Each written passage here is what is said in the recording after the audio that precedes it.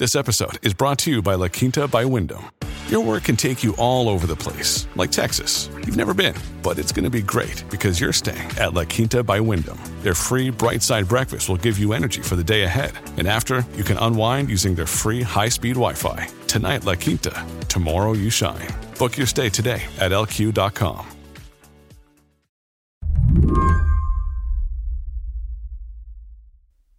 Nick Juden has lived in Jackson, Mississippi for nearly his whole life. So since forever, he's known the rule of thumb around here. Don't trust the water. What comes out of the tap is likely to have lead in it. And when the power goes out, the water is likely to shut off too. I've been drinking the water in Jackson for parts of my life. These days, I tend to use bottled water. It's that bad? Yeah, I mean, it's never been like this. This is definitely new. When Nick says it's never been like this, what he means is that for the last month or so, thousands of Jackson residents simply haven't had water. Not safe water, not reliable water. After winter storms knocked out electricity here, same way they did throughout the South, it wreaked havoc. And in Jackson, the havoc lasted for weeks. I think pretty much everyone in Jackson, Mississippi knows when there's a freeze coming, fill up your tub. And that's really just in case. And I don't think even a tub would have been enough for these two freezes and what they did to the water system as a whole. But this is something that we do live with.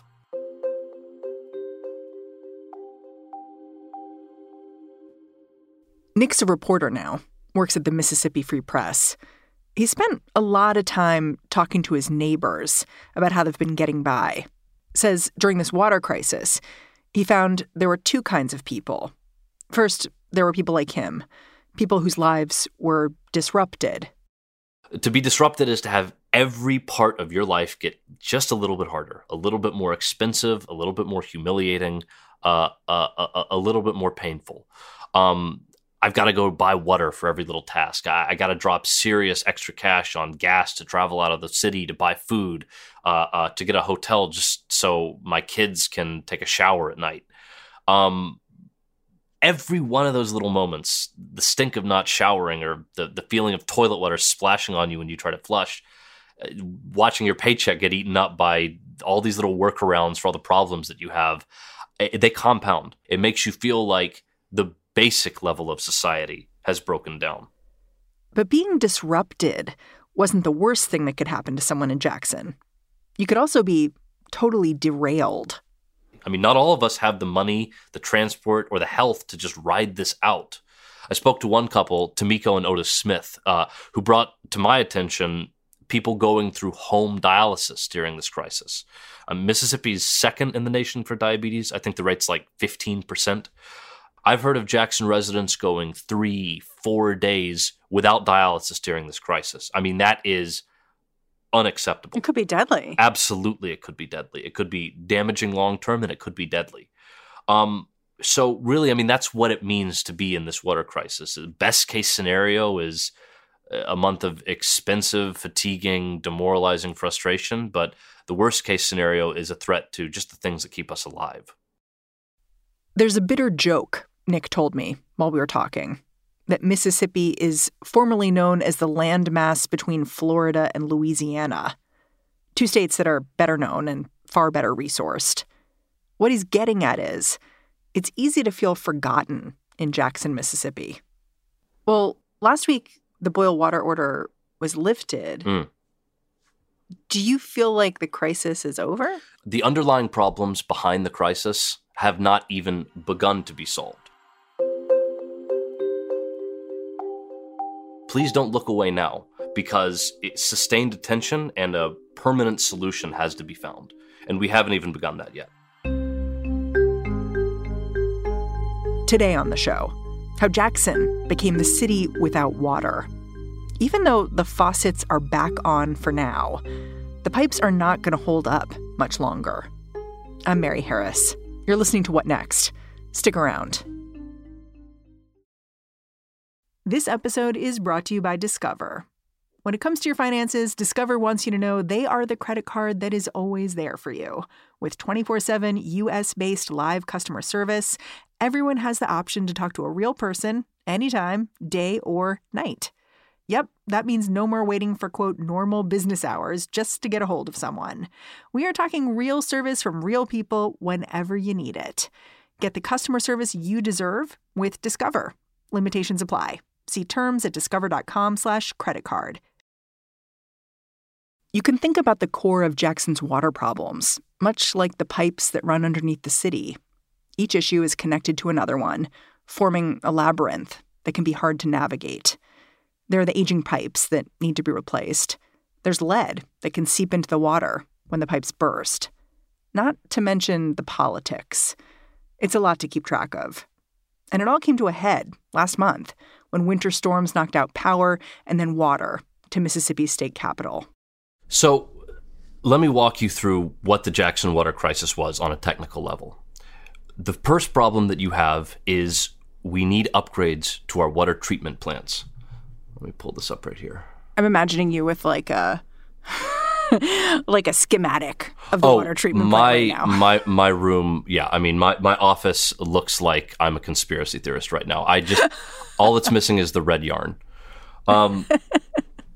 So the crisis is really a chain reaction that gives us a map of the water infrastructure problems that the city has. The middle of February comes, these two severe freezes, the kind the state is completely unused to. Water comes in from a reservoir northeast of the city.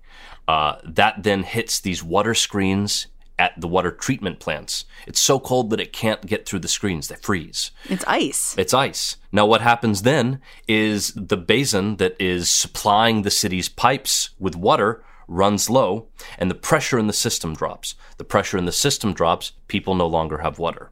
Now, that's just the beginning of the problem. That's why no one had water at the beginning. The problem is, once that system loses pressure and everyone loses water, you have pipes in the system that are over 100 years old, miles of these pipes. So after they freeze, the act of refilling them is absolutely destructive to these pipes under the city. We had over 100 water main breaks, I think at the final count, over this following month. So not only... What did that look like? Like when you went outside, was it just cones everywhere? Sure. You see breaks in the street, you see water running out, you see work crews everywhere, and you don't see any water coming out of your faucet. So it was this process of slowly refilling, slowly pushing the pressure back up, and then repairing every main break as it happens. And that's why it took a month. And it's not just the water mains that are breaking. Jackson's water billing system is broken too. And without a functioning billing system, there's no money to maintain all the pipes. So the city of Jackson has not had a working water billing system in quite some time. And the problem, so what does that mean? Like, you live in Jackson. So you pay your water bill?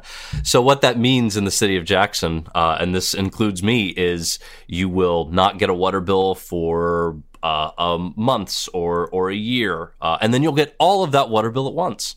And this applies to individuals. It applies to businesses. It becomes incredibly difficult to tell who owes what and when they owe it. And that ends up damaging the city's enterprise fund. Now, the enterprise fund is the revenue that then pays for repairs to the system and keeps it afloat. The city attempted to address this problem a little bit under a decade ago.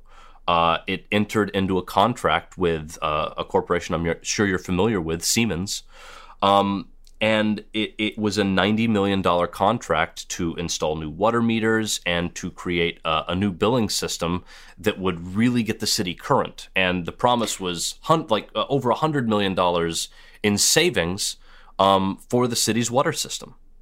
That $90 million contract with Siemens turned into an absolute nightmare. Why? Because it turned out that none of it worked. The city has been in litigation with Siemens for years. I think they settled that early last year, and the result of that was Siemens repaying the city $90 million, or the full value of the contract. Now, what did it mean that it didn't work? Were people not getting their bills? Were the meters not reading the amount of water properly?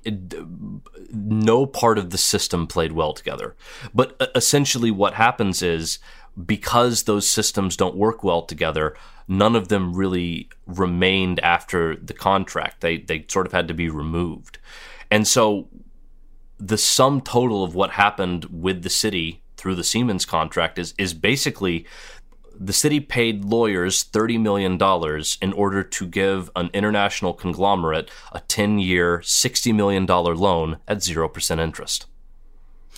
Because they settled the lawsuit for the cost of the contract, which was $90 million, and then they had to pay legal fees. It's great to settle the litigation for the cost of the entire contract. I mean, the city did need to recoup that money, but it still has to pay its legal fees, yes. And then also, almost a decade has passed without the initial problem being solved. So now it feels like Jackson is back at square one, and they've lost a decade, and the billing system doesn't work, and the pipes themselves are still not fixed? That's the long and short of it. To get to the root of Jackson's water crisis, Nick says you've got to go back more than 50 years and talk about how the city itself has changed. Because this water problem, it can't be disentangled from larger changes in the state of Mississippi. The desegregation of schools, white flight. In 1969, the clock finally runs out on the state of Mississippi's segregated school system. We're all familiar with Brown versus Board of Education, but in Mississippi, the real death blow to the segregated public school system was something called Alexander versus Holmes County Board of Education. The 1970 school year in Mississippi was like a lightning bolt. You can just see kids being pulled out of school. You can see the creation of a lot of these segregation academies, many of which are still relatively well-regarded schools in Mississippi today. So things are changing and kind of cracking down, going back to a really deeply segregated place. Well, so it was already segregated at that point, but what you see then is a reaction to integration. And the result of that is that by the time the dust settles in 1980, Jackson never really sees population growth ever again. At its height, I think the city had a little bit over 200,000 people. Today, the best estimate for that is 160,000. So what does that have to do with the water? Well, you build a water infrastructure for the people that you have at the time. And what ends up happening is you build that system, and then you have white flight, you have capital flight, you have the suburbanization of many of the metropolitan areas around the country. And then that tax base now lives outside the city limits. But here's the thing. The city of Jackson swells every day to this day. You see people drive in from the bedroom communities and surrounding towns around Jackson. They use the roads, they use the utilities, they go to work, and then they bring that money back to their communities, and that's where the tax base is. So there's no, commuter tax, or there's no bridge and tunnel fare? To my knowledge, there is not nearly enough in support coming from the cities and towns around Jackson to support the burden on Jackson. And that extends to the level of the surrounding communities and the level of the state. Well, so here's a question for you, which is you're saying Jackson sort of built its system to meet this larger population. So to me, I hear that and I think, oh, well, then they must have a really robust system with fewer people using it. How did that become a problem for the city? In 1972, there was a serious amendment to the Clean Water Act. And what that did was it put the burden of responsibility for a lot of the wastewater treatment in the municipalities around the United States on the core of these metropolitan areas. At this time, you do see the surrounding communities getting a lot of the benefit. But the federal government at the time knew what a burden that would be. So a huge, huge amount of this construction was supported with federal grants. Billions of dollars all over the country went into building and expanding these systems. What you see as these systems expand and as these systems are built is by 1987, in our era of austerity and federal pullback, there's a transition. We stop paying for a lot of these systems with federal money, and it devolves to what's called these state revolving loan funds. Now, you may notice the problem with that. The issue with a loan is that it's a loan. So when you see an end to the federal money that supports a lot of these systems, there's then a system that's made for a certain population, and that population is no longer there. That becomes a real problem for any city looking to keep its system afloat. Because you're having to maintain something that's much bigger than you need? You're having to maintain something that's much bigger than you need, and you no longer have the federal support that made it possible in the first place. When we come back, Jackson's water, it's back on now. But for a long-term fix, you'd need to fix the relationship between the city of Jackson and the state. And that won't be easy.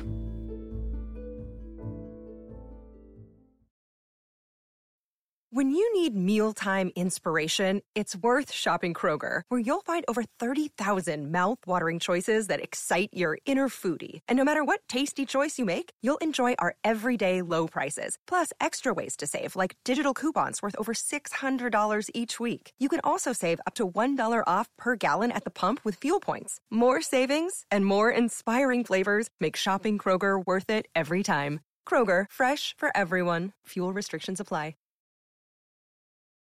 So what's happening in Jackson seems like a classic situation where the state would come in and help a hurting municipality.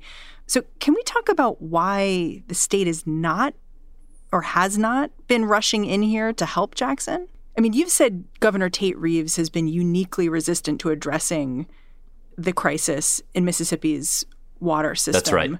That's right. Since before this year. Like, he refused to sign a bill that came to his desk in 2020. One of the ways that the city has tried to extricate itself from this problem was a bill in the legislature that would have allowed a city like Jackson, specifically Jackson, to begin a flexible repayment plan on these long-standing water debts. Because, of course, if you don't receive billing and then all of a sudden you have a $1,000 water bill, not everyone can square that circle. That bill received unanimous support in the legislature. It passed unanimously, and that is a Republican-dominated majority in the legislature.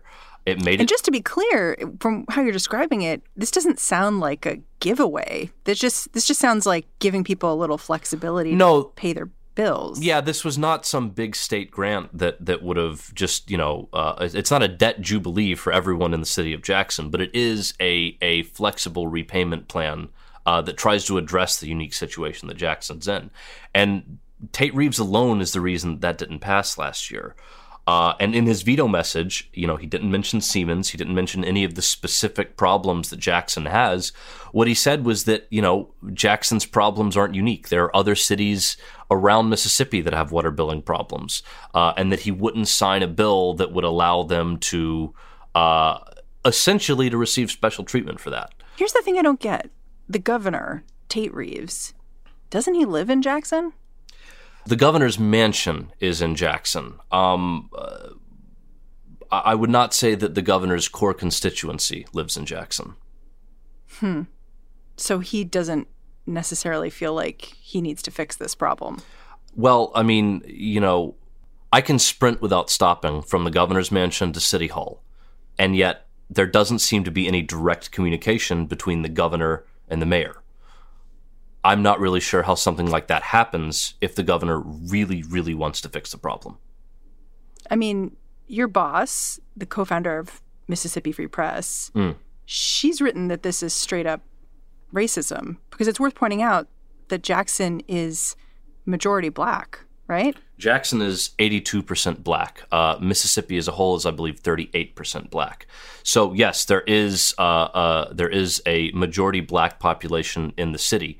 And that is a result of, as I mentioned, years and years of white flight to the surrounding area outside the city. So the white Republican governor doesn't feel like he needs to get involved in a problem in the majority black state capital. I would love to see him more involved.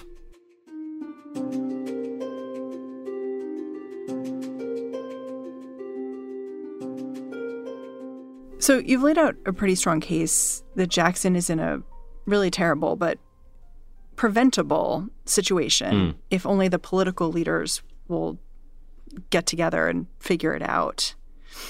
So I'm wondering what next steps look like from here.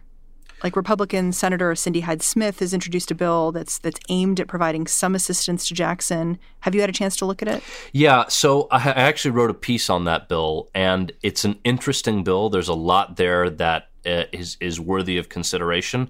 I also have a lot of questions about that bill. You know, the bill does three things. Number one, it increases the authorization for something called the U.S. Army Corps of Engineers Section 219 program.